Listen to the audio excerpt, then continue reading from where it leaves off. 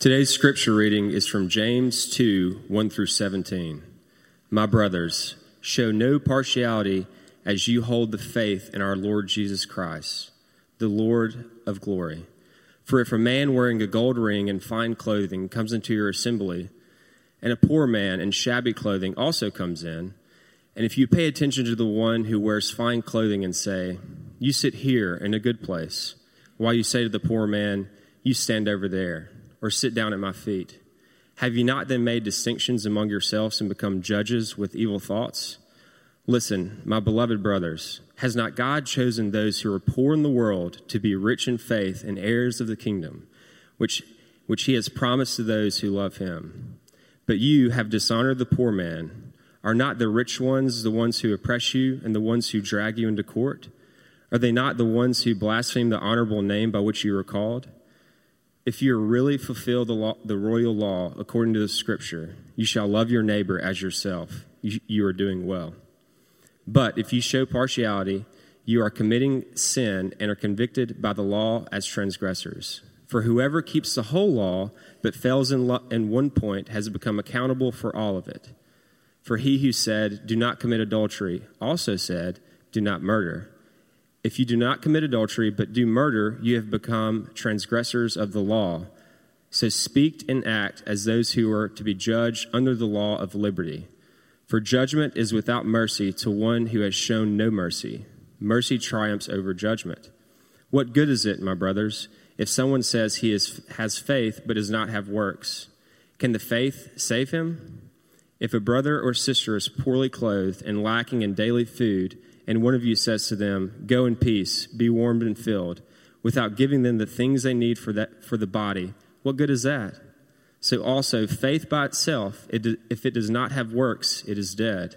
This is the word of the Lord. Praise be to Christ. Thanks again, Jeffrey. Good morning. Hope your holiday weekend is going well. Maybe some of you get the big 3-day weekend and a little bit of extra sleep. Possibly some of you will be joining me tomorrow morning for the Solidarity March in commemoration of Martin Luther King's contribution to the civil rights movement and to the betterment of society because of it. That's 10 a.m. All the details are in your bulletin if you want to join me and a few others, actually a lot of others. But today we're starting a new series, and it makes sense, doesn't it, if you're starting a new series on the book of James to start in the second chapter instead of the first? That's what we're doing, and we're doing that because today is recognized by many churches around the world as Sanctity of Life Sunday, and so today we're going to talk about justice and the sanctity of all human life. And I'll start with a couple of really endearing stories. And both have to do with teenage boys who have Down syndrome. And the first of these boys was told a story along with a few others. The first of these boys with Down syndrome took his father's cell phone captive and went off into another room and started texting random people from his father's contact list. And the text was the same for everybody. And the text simply said, "Love you."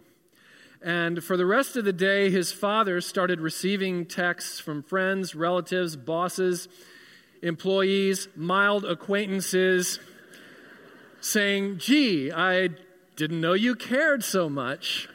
Love you too. The second friend I was having lunch and then a meeting with him at his house just last week, and he also has a teenage son with Down syndrome, and school was out. The boy came home. He walked right through the door, immediately took his shirt off, started walking through the house topless, made sort of a Cosmo Kramer Seinfeld entrance to let his presence be known. And he wanted one thing, actually two things together, his iPad and his headphones, and he found them, he put them on, he went, topless upstairs, and within a minute, you could hear him bellowing from the top of his lungs with complete joy, songs from the Wiggles. Both of these young men are wonderful, magnificent expressions of the best of humanity, and both of these young men are part of a population that is strategically targeted for extinction. Over 90% of children in utero who have Down syndrome are terminated before they breathe their first breath. Not all doctors recommend that course of action, but those who do use the quality of life argument. Because of this special need that this person will have, and because of the quality of life diminishment that he or she will experience, let's have mercy and spare them the experience of living. It's called the quality of life argument, except that studies have shown that the happiest people in the human community, by a landslide, are people with Down syndrome. And so it's really not the quality of life argument. That really is merely a euphemism for the value of life.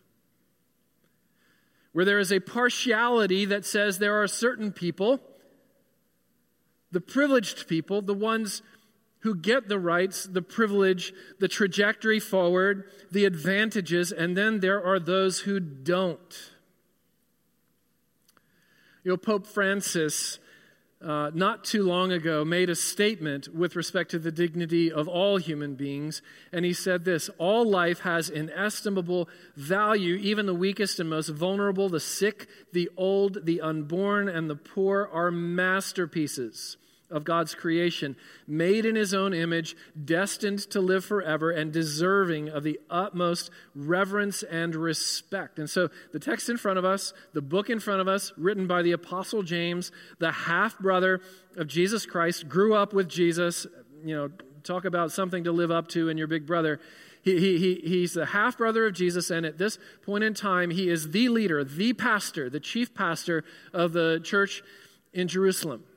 After Pentecost, he's a large church pastor, and what he is trying to do is help people in the church understand that your vertical love for God is only as good as your horizontal love for your neighbor being anyone you come into contact with who is either near or in need or both.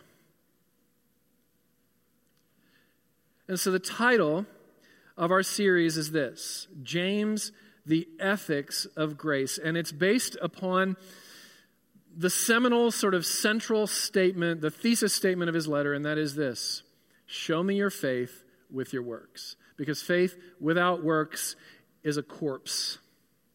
It's dead in the ground. And one of the things that concerns James deeply here is what he calls the sin of partiality or favoritism, where a hierarchy of human value has been constructed within the community of God, if you could imagine that. Where certain people are privileged. They get the attention, they get access to the resources. They are the target of the hospitality ministry. Let's make sure we look for the rich and famous coming through the door. Let's make sure we look for the people of note whose names we can drop at parties coming through the door, so that we can give them special attention. Here, you sit in this special seat right here. But when the poor come in, they're disregarded. They're dismissed. They're disregarded. They're told, "Oh, you're welcome here, but you can only have crumbs from the table, not a seat at the table. You sit over here because we're saving this seat for somebody else. In fact, you can just sit at my feet. How about that? Isn't it great that you get to be here?" And James unequivocally says this is out of line with the gospel. And then he proceeds in this text and the rest of the book to make the argument that grace from God does not lead to less emphasis on law, but more and truer and deeper emphasis on law. And he gives us a spiritual ethic, a social ethic, and a level ground or a level playing field to wrestle with. First, the spiritual ethic. What James is calling for here in the entire book is a comprehensive, rather than a partial, surrender to God. In verse 8, he refers to the law of God or the commands of God as the royal law. It's the law of a king, which comes with it a very explicit understanding that we are the subjects. He makes the rules, he sets the trajectory, we get behind it, we obey. We align with that which our king says and declares is life-giving and an expression of his character. And then a couple of the Ten Commandments are mentioned actually in verse 11. You shall not commit adultery, you shall not murder. And of course the Pharisee, the self-satisfied religious Pharisee in all of us will say, yeah, that's right. The problem with the world is people who commit adultery, people who have bad sexual ethics, and people who kill the innocent. And there will be entire political campaigns rallied around those two statements in less than a year, by the way. People too soft on the law. That's what's wrong with the world. That's what's wrong with the church these days. And then praise the Pharisee in Luke chapter 18. Thank you, my God, that I am not like other men. Robbers, evildoers, murderers, adulterers. And this tax collector over here, I fast twice a week. I give a tenth of all I get. I have all the spiritual disciplines down. I'm loyal to all of the spiritual disciplines. I'm at church every week. I read my Bible every day. I pray. And I do all of these things. I'm not like other men. Thank you, God. And James says, oh, but you are like other men. In fact, you are vulnerable to being among the worst of all men. Because what your partiality demonstrates is that there's a significant disconnect between you and the kingdom of God. Because, as James says in verse 10, if you keep the entire law of God, but you stumble at just one point of it, you're guilty of breaking all of it. If you don't understand that, you haven't understood Christianity yet. If you think that it's your good record and resume and your virtues that get you in the right with God, you've missed it entirely. You know, 1 Corinthians chapter 10, verse 12, Paul says this, let the one who thinks he stand take heed, pay attention, lest he fall. Examine yourselves, he would say, to see whether you really are in the faith. And James says in verse 13, and this is chilling, judgment without mercy will be shown to those who show no mercy. And what he's addressing here again is the favoritism, the partiality, the pecking orders, the hierarchies of human value. Using the quality of life argument as a euphemism for the value of life argument. He's basically saying, look, favoritism, partiality, assigning more value to one person than another, assigning less value to one person than another, is as evil as adultery and murder. Anne Lamott says this. She says, you can be certain that you have created God in your own image when God hates all the same people that you do. There are a couple of kinds of hatred. There is the Pharisaical kind of hatred, which is more aggressive. It resembles bullying. There's a lot of shame to it. Shame on you, shame on you, shame on them. What's wrong with the world is other people. But then there's also the passive form of hatred that James is going after here, and it's the hatred of neglect. It's the hatred of overlooking and ignoring and acting as if the problems of the poor are somebody else's problem, even those that are right there under your nose. What James is doing is he is going directly for the jugular. He's going square between the eyes against the Pharisees' middle-class conservative morality. May I say that?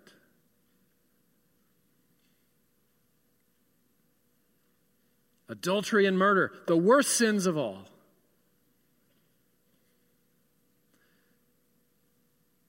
But he's saying, don't think for a minute. He's speaking to the Pharisee in us. Don't think for a minute that the presence of conservative virtue gets you off the hook for your lack of liberal virtue. Both matter. Both. God has chosen, it says, those who are poor in the eyes of the world, those who are on the margins, the alien, the stranger, the refugee, the minority, the poor, the weak, the widows, the orphans, those with special needs. those who are targeted for extinction. God has chosen them. Chosen them. Blessed are the poor, Luke says, for theirs is the kingdom of heaven. Matthew adds, blessed are the poor in spirit, for theirs is the kingdom of heaven. And so James, on the basis of these realities in verse 6 says, you insult the poor, and by insulting the poor, you insult their maker and yours as well. You show yourself to not be in line with the gospel that you profess.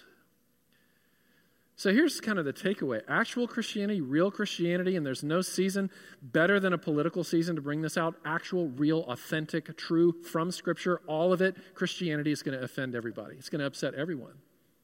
It's going to upset people to the left. It's going to upset people to the right. It's going to tick you off. Because Jesus is ultra-conservative, and he's ultra-liberal, and he's also neither. He won't fit your box. He won't say, I'm on your side. He won't say, I'll vote with you. He won't.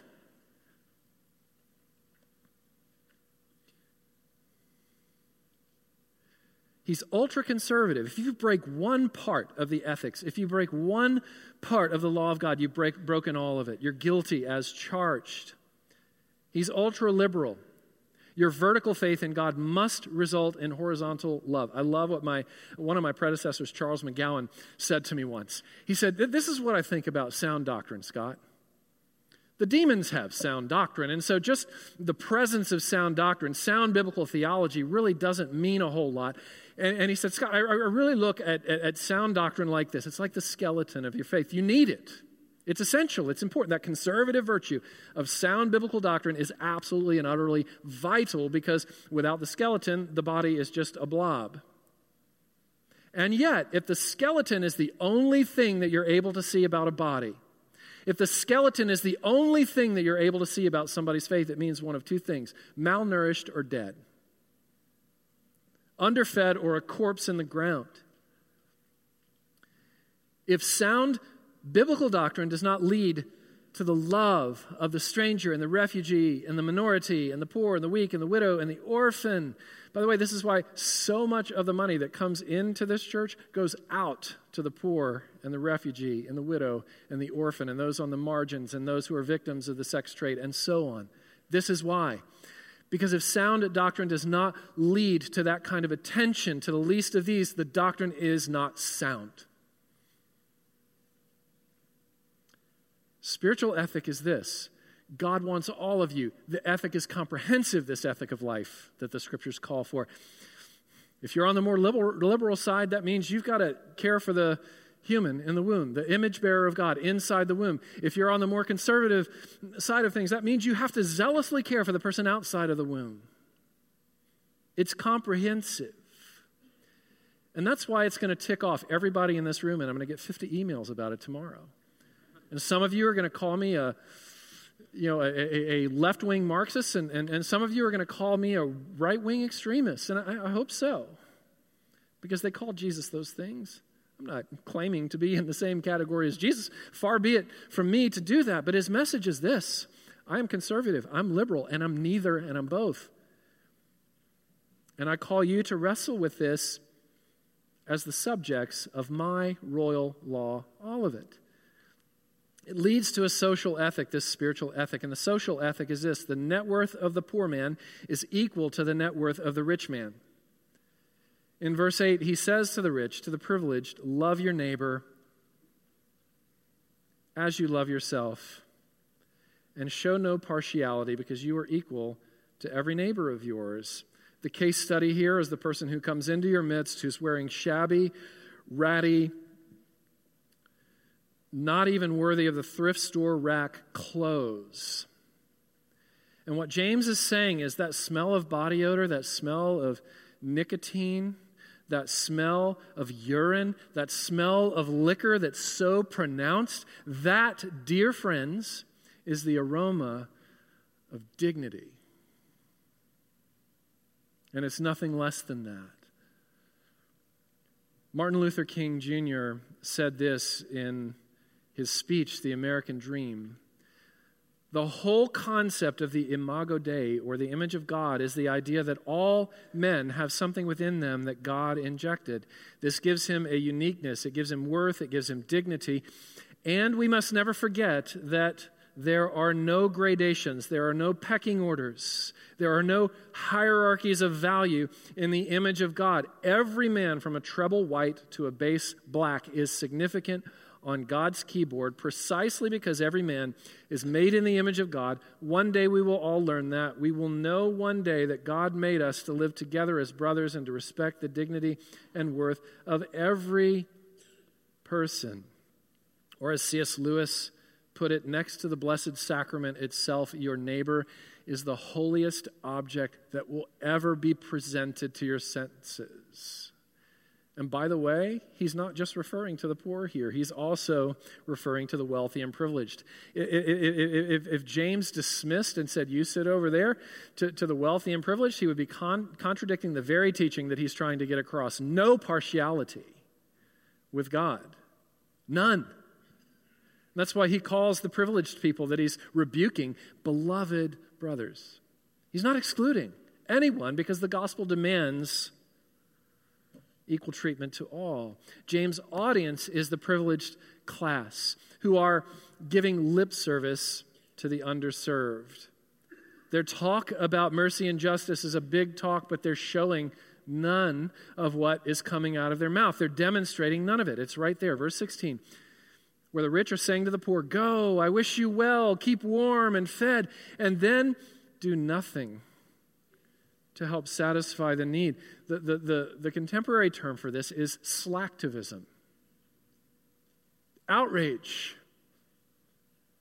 Outrage on social media and in small group settings and in conversations about justice and mercy for the poor, but not giving a dime or a moment or an effort that resembles any true interest in lifting the burdens off of the burdened. This was Dr. King's big issue in the civil rights movement, and it's reflected in a letter that I actually read every year about this time of year on Martin Luther King weekend, just to remind myself of this no partiality imperative from the Scriptures.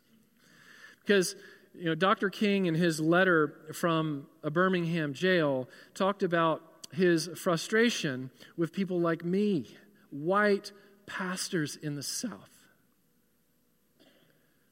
who gave lip service in private meetings to how awful and unjust the treatment of African American men, women, and children was. But publicly, from behind their pulpits said nothing. And he writes and he says, this should not be so. While we have bricks with threatening notes thrown through our windows at night, while our little girls get bombed to death in their churches, when our brothers and sisters get burned on the stake and shot in the gut in the light of day, and there's no justice for it. And you say nothing. You say nothing. And injustice anywhere is a threat to justice everywhere. So something has to be done. So Tim Keller has a commentary, that he spoke, and it's in writing somewhere as well, kind of a transcript. But he's making an observation about what Martin Luther King did not say.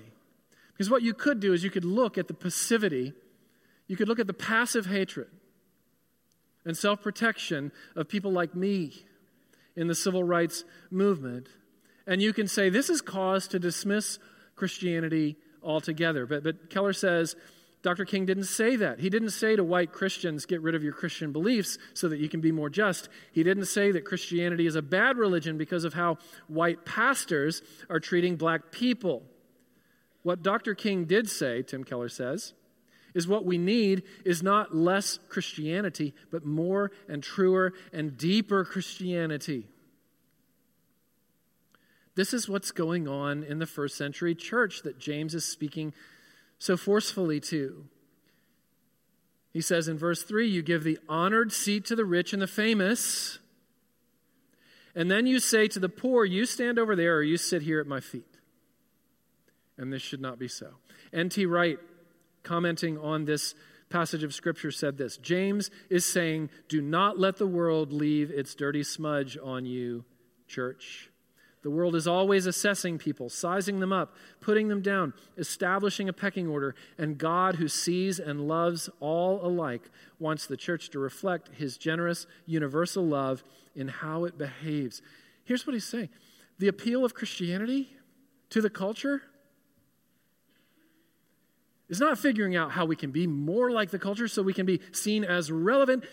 The appeal, precisely the appeal of Christianity to the surrounding culture is how different the city of God is than the city of man, is how different the society of God is than the society of man.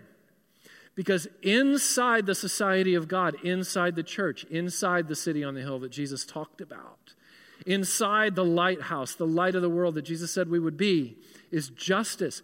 Think about the first century in the Jewish world, those who were on the margins, those who were left out, those who were said, sit at my feet or go over there, were the little children and the poor, both of whom should actually be the ones standing in the position of rabbi while the rest of us sit at their feet, because it's the little children that teach us what the nature of the kingdom of God is, and we will never enter the kingdom of God unless we enter it as little children do, dependent and helpless. Same with the poor. Blessed are the poor. Blessed are the poor in spirit, for theirs is the kingdom of heaven. And the kingdom of heaven cannot be yours until your posture is congruent with theirs. This is precisely why the gospel is so hard, so offensive, so unnerving to smug, self-satisfied moralists who behave well, keep the rules, obey the laws, fast twice a week, give a tenth of all they get, are not like other men. And this is why Jesus said, it's not the righteous or the healthy that I came for, but the sinful and the sick. And this is why he said to the self-satisfied religious people, the pimps and the prostitutes are entering the kingdom of God while you sit there in your isolated corner and read your Bible on your way to hell.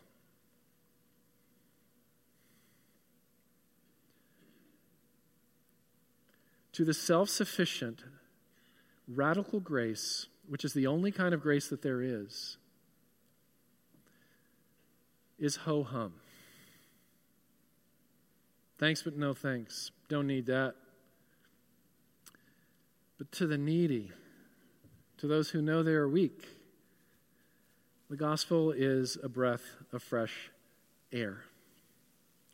The gospel levels the ground, and the gospel will not electrify us until we see the poor as our equals, and as such lift the poor off the floor and give them the best seat, and until we see ourselves as equal to the poor and put ourselves on the floor and take the seat way over there. That's how the kingdom works. That's what Christ did. He took up a basin and a towel and he washed feet.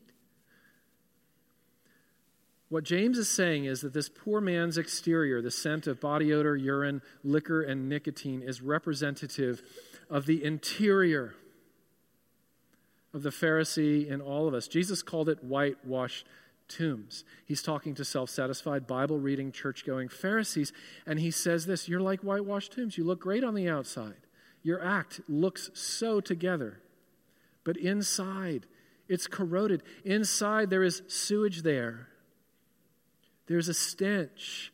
This poor man that you're sending over there is a representative of your interior life.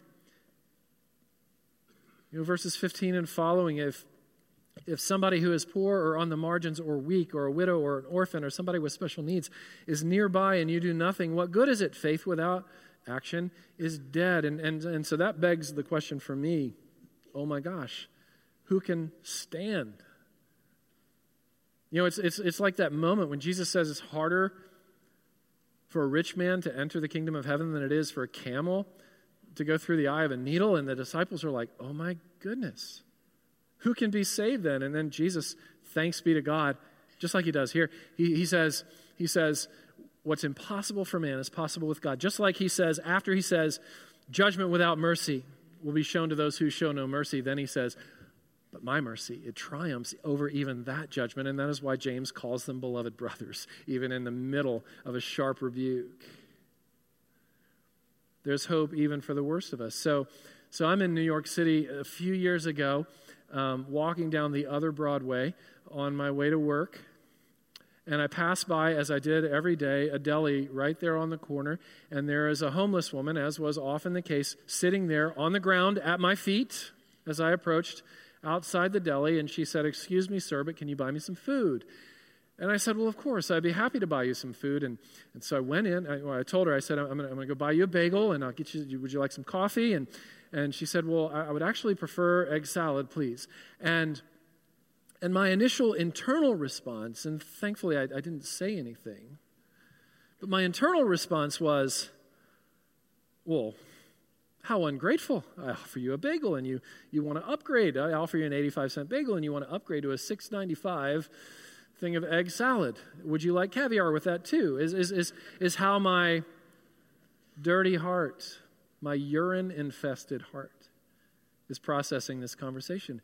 And then I come out with the egg salad and the coffee, and she says, "You know what, I'm so sorry I had to ask for the egg salad, but my teeth are so corroded and so rotten, and it hurts so much for me to chew anything solid that the only thing I can consume is really, really soft stuff and liquids." Who's the poor person in that conversation? Who's the weak and wounded and sick and sore person without a home in that conversation? That conversation demanded that I consider that judgment without mercy will be shown to those with no mercy. It demands that I ask, with all of my credentialed Master of Divinity and ordination blessings as a pastor, it invites me to ask the question, when Jesus talked about the priest and the Levite who passed by on the other side of the road when a person was right there in front of them in need, was he talking about me? Was he warning me? See, what James is getting at is the same thing that Jesus was getting at in the Good Samaritan parable. Not until we are crushed by the sight of the mercy that God requires of us will we be fit for the kingdom of God ourselves. Not until, as Isaiah says, we see even our very, very best good deeds as filthy rags in comparison to the holiness and righteousness that God requires. Who can stand?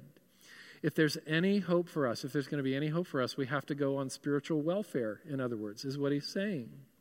We have to see that without grace, we are poor and shabby. I love the way that Steve Brown put it. A true Christian is one who self-identifies as a beggar and who humbly stumbles along to tell other beggars where the bread is. That's what a Christian is.